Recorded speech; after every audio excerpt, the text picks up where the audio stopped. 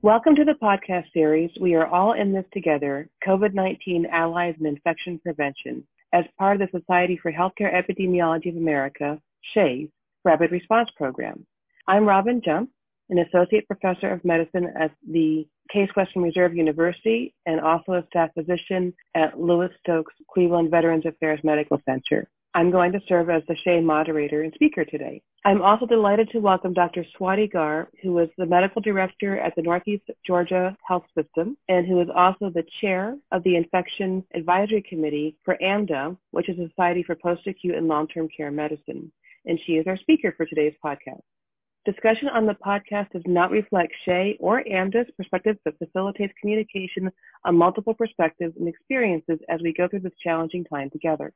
Today's episode will focus on collaborations and how we as a team can work together to address the most important questions during the COVID-19 outbreak. Let's get started with our first question. So Dr. Gar, thank you for being part of this. And let's start by having you please describe what AMDA is doing to address COVID-19. Thank you for having me. We started in AMDA Infection Advisory Committee. We had 4 of the experts who started writing guidance end of February.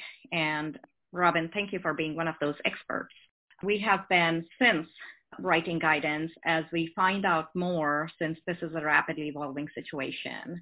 At AMDA, we are also responding to different state requirements and also CMS requirements that have come since then, and trying to help our physicians and medical directors and nursing homes, APPs, with the guidance on best practices.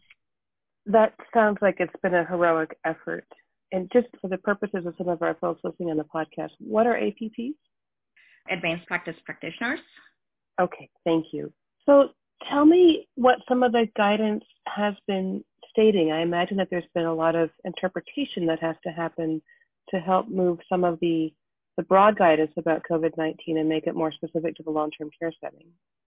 Yeah, so the long-term care setting is a very unique setting, and we had to quickly write guidance. And as you can imagine, a lot of it is around infection control practices and what is the best way of dealing with a disease that is a respiratory illness, which has a very high attack rate and very high case fatality rates that we were finding initially. And to take all that and put that into a very unique nursing home care model, which is a contained space, was a big challenge. And that's basically what our guidance talks about.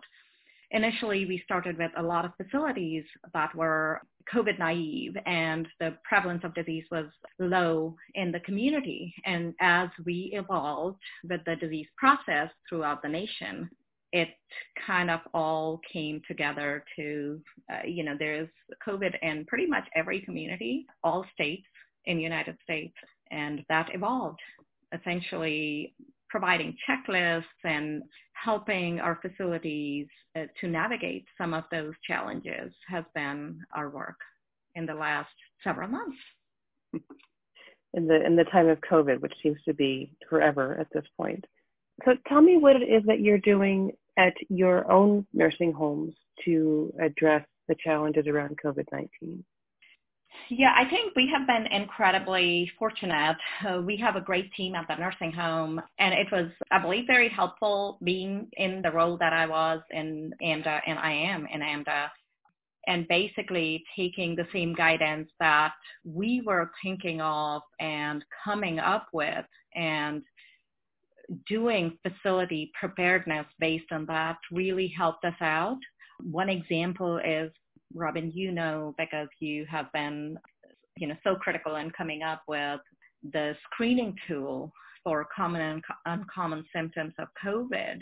We implemented that very, very early on and have been having preparedness meetings very early. And I think that has helped our nursing home really keep the caseload down, have best practices instituted, and really also have a good communication with our referral hospital and plan for this disease. And I recall from some of our previous conversations that you actually implemented some changes within your building, like to the physical structure, to make it easier to address some of the COVID challenges. Can you tell us a little bit more about that? Sure. In our preparedness, we looked at the map of our buildings, and I think this is important in any illness, but primarily respiratory illness. This even is relevant to illnesses like flu. There are some areas in our buildings, as it is an older building, that, a lot of through traffic happens. And we quickly realized early on when we had PUIs and we had tried to cohort our PUIs that there are some areas that are just absolutely not going to work. So we looked at our facility map, and during our preparedness, we said, what is a good area if we did get COVID in our building? What is a good area where we can separate completely cohorts, not just the patients, but staff and equipment, and to be able to operationalize it.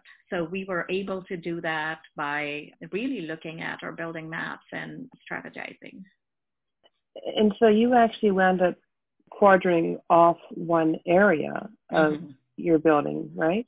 Absolutely. So we had an area that we identified, which is, we call it a transitional care unit, where we typically get our short-term rehab patients come into that area. That is separated from the rest of the building by administrative offices.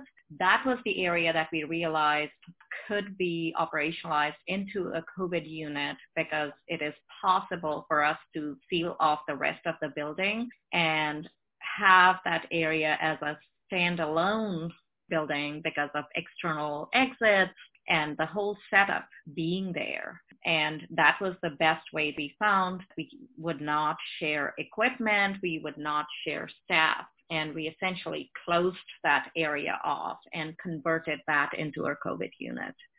We also looked at an area with, again, external exits to bring in new patients from the hospital because we had to cohort our new patients also and identified those areas.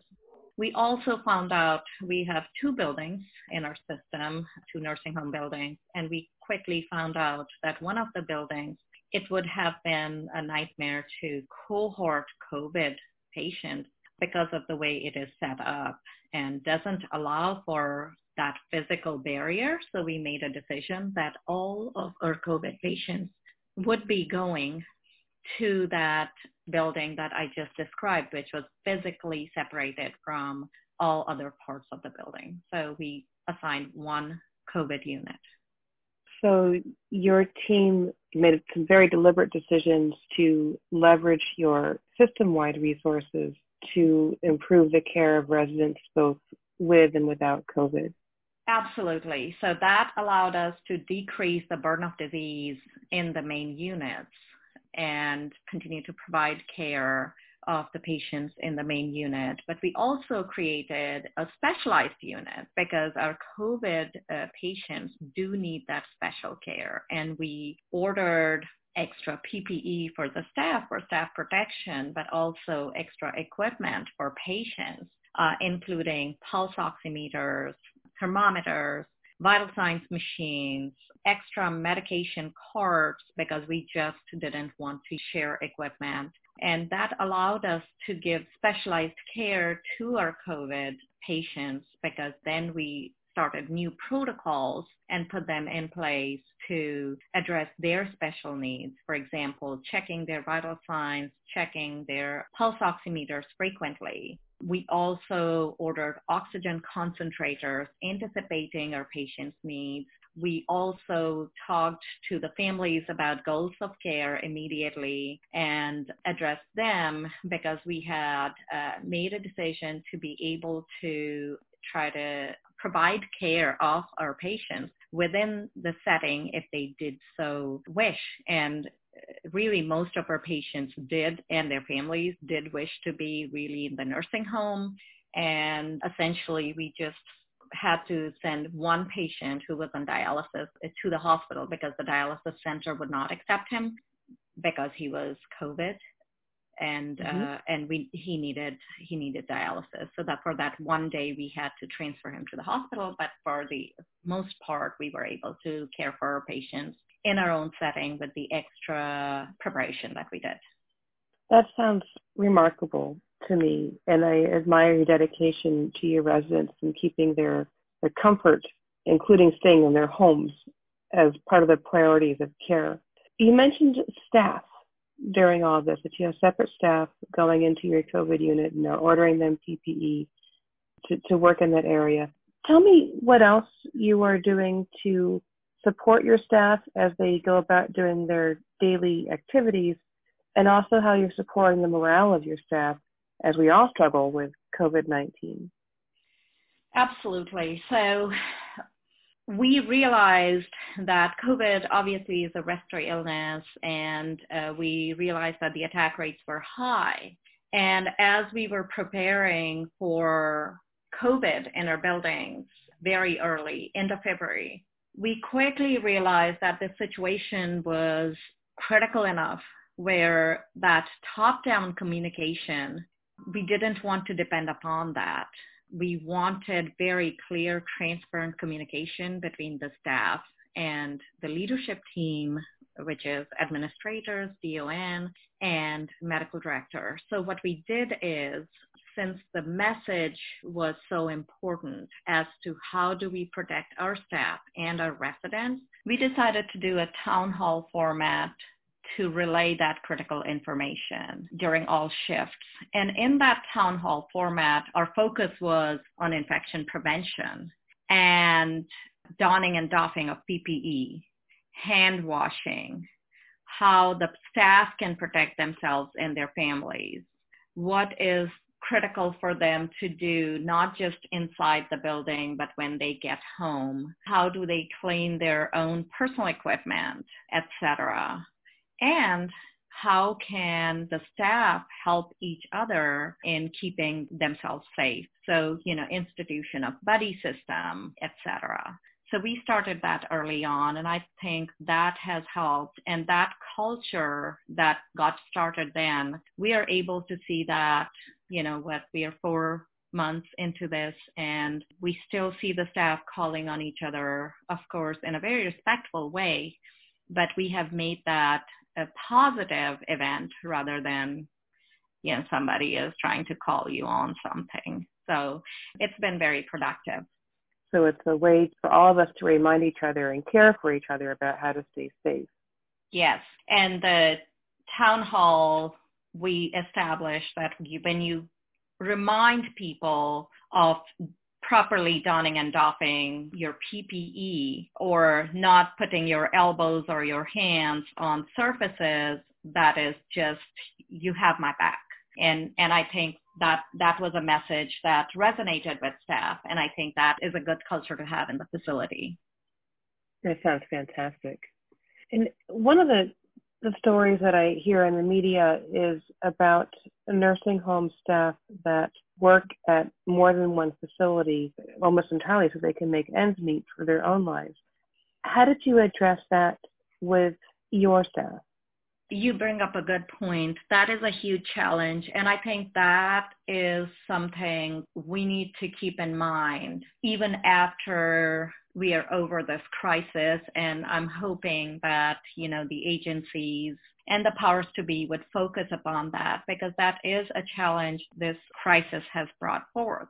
That being said, we recognized a lot of our staff was working in multiple facilities, like you said, to make ends meet. So what we did is we started out with creating spreadsheets. Our DONs created spreadsheets of staff members who were working in multiple facilities so that we can keep track of where the disease was and, be more careful. And then we quickly realized, even if we had that information early on, we didn't really have facility information as to how many cases were happening in other facilities. This is early on, before it all became reportable and transparent. And then, we really could not find a good way to be able to say to the staff, well, now you cannot come here. This doesn't seem to be a very humane way of doing it. So after a lot of thought, what we did is, and facilities have done this different, but what we decided to do is we went back and kind of said, why do we have the policies? Why does the staff really need to work in multiple facilities? And what we realized is facilities generally don't want to get to that threshold where they have to pay overtime. And essentially, our leadership team said, in this time of crisis, we are going to have to keep that aside. And we sat down with the staff who were working in several facilities and said, you have the choice of working here, putting in the hours that you need to, and we will not put a ceiling on your time. So essentially, we kind of started that overtime pay. And then we went to that crisis pay for the staff. So we decided to increase the pay and just not worry about the overtime during this crisis time. That way, we have had a lot of staff members who have decided that they are going to only work in our facility. And I think that has worked in our favor. That sounds like a really great solution, and that shows a degree of caring for the individuals that work for you, as well as maximizing the safety and well-being of the residents as well. I wanted to ask you next about how your nursing home is preparing to open up and to allow visitors in. There's a lot of regulations and guidance that CMS has offered in terms of, a window of negative testing and how often we're supposed to retest our individuals, both our staff and our nursing home residents. And it's created, as many things have for COVID, a lot of confusion as we all figure out how to operationalize these recommendations or these requirements in some cases. Tell me what you're doing at your nursing homes. Right. So testing has been, a hot topic right now. And I know that testing is really now dependent upon state mandates. CMS has suggested universal testing, and CDC has suggested universal testing, but really the mandate is coming from the state. And Georgia currently does not have a mandate, and I'm from Georgia. So what we decided is we actually did universal testing very early on before people were talking about universal testing. That was when we discovered our first case, end of March. We did universal testing of staff and residents at that time. And essentially what we found then was we had several asymptomatic positive residents. So we had about 8 total residents that we found in our universal testing. After our first case was positive, we moved them to the COVID unit. So that was helpful. And then we tested staff, and we found 15 staff members that were positive. And they were primarily nursing staff. What we realized is the few days after having the nursing staff tested and having shortage of nursing staff were very tough for us because we were not prepared to have that many staff short. That is a situation that arose and caught us unprepared, and our DON was on a cart, and our infection preventionist was on a cart, and the daily clinical meetings that we were having to assess COVID situation in our buildings was basically we didn't have it for 2 days, and that was not a good time. So the lesson from that is you got to be having a checklist of people and prepare ahead of testing if you want to embark upon universal testing. So we tried that again about 3 weeks back, and we did it in a very staged format, basically testing staff members over several weeks, couple of weeks. And that was because we assessed our facility and we realized that a couple things. Even when our staff was positive, and that is really a function of the prevalence of disease in the community, our patients were not turning positive. So what it proved to us is that the staff was doing a good job in their infection control practices and their PPE use and their hand washing use. So then we felt comfortable in doing staff testing in stages. But before that, we really talked about what happens if, 0 to 50% of our staff is out, tests positive and is out. So we made contingency plans. and put things in place ahead of time so that if we did have 75% of the staff, which has happened in some other buildings in the state of Georgia, what would we do? That is one thing that I would really want the listeners to focus upon before embark upon this widespread testing. The other thing that I would say is when you test, it's not the result of the test that is your final step.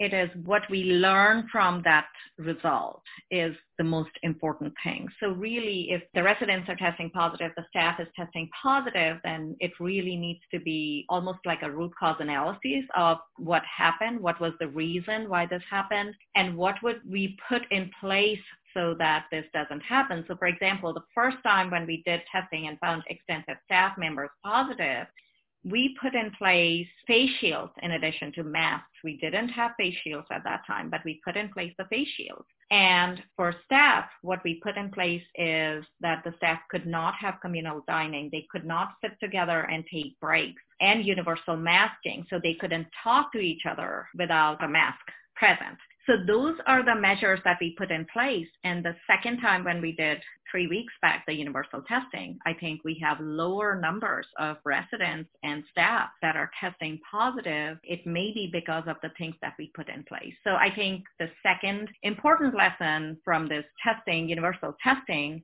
is the job doesn't get over with results. It is what you do with the results that is important. So testing is the first step, it sounds like. And it also sounds as if you're almost thinking about this maybe in two different levels, that you're, of course, testing individuals that develop symptoms and responding appropriately to get them into transmission-based precautions based on symptoms. And then you have maybe a separate program for doing screening and surveillance for asymptomatic individuals.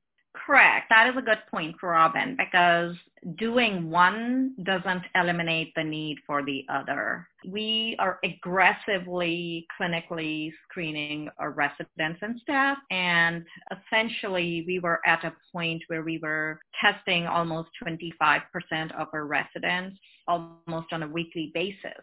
So if in that setting, and plus the staff, with extensive contact tracing, with a good look back, a long look back. And essentially what that did is we were testing a lot of staff and a lot of patients in a very focused way. So when we did extensive testing or universal testing of our patients, we found in all of those buildings, in both the buildings, in all the patients, we found 2 asymptomatic positive, and that was the only thing that we found. So your yield, if you're aggressively doing this clinical screening, finding patients and doing good contact tracing and testing aggressively on a regular basis, your yield from universal testing is going to be limited. But you make a good point that one doesn't eliminate the need of others. I think it's more important to really aggressively look for disease and have good measures in place. That's a fantastic answer, and I want to thank you and commend you for the heroic efforts that you and your nursing homes and administration and staff have put forth to fight this pandemic. Before we finish up, I want to bring us back to the level of AMDA and what the society is doing and how AMDA and SHEA and people within our organizations can work together to help improve what we're doing with the pandemic now. And also, how does this help us create opportunities for working together in the long term? Absolutely. That's a very good point to end the talk on. We at AMDA have talked about how unique nursing home settings are. And I think COVID pandemic, and especially its effect on the nursing homes and the mortality in the nursing homes, has really brought into focus the unique environments that nursing homes are. And it has really made different agencies like CDC and CMS and HHS and multiple other agencies really focus upon that and understand that that is very true and create special models of care within that nursing home setting. So that is one of the great things that has happened, and I hope that these big agencies would continue to understand the nursing home world a little better and bring about a more supportive work, especially CMS can be more supportive with resources and the regulations that work for long-term care facilities. The other great opportunity that has come about is I see the extra research opportunities that are going on with enrollment in the nursing home environment. That has always been important and still continues to be very important, and I hope to see that continue, especially the vaccines as we look for vaccines for COVID. And on a state level also, close coordination between nursing homes and health departments and other state agencies, is a great area of opportunity, and I hope that continues going forward even if we are out of this COVID crisis. That's a great note to end on. So Dr. Gar, thank you very much for joining us today and for sharing your perspectives and experiences. And I also want to offer a sincere thank you personally and also on behalf of SHEA to all healthcare personnel for all that you're doing to respond to COVID-19. This podcast can be accessed on SHEA's online education center, Learning CE, under the Rapid Response Program. You will also find additional resources such as recorded webinars, healthcare facility outbreak preparedness, and the SHEA COVID-19 Town Hall, as well as additional podcast series, COVID-19 Update, What We Know Now, which is released every Thursday. This concludes this episode of the COVID-19 Allies in Infection Prevention podcast series. Thank you for tuning in.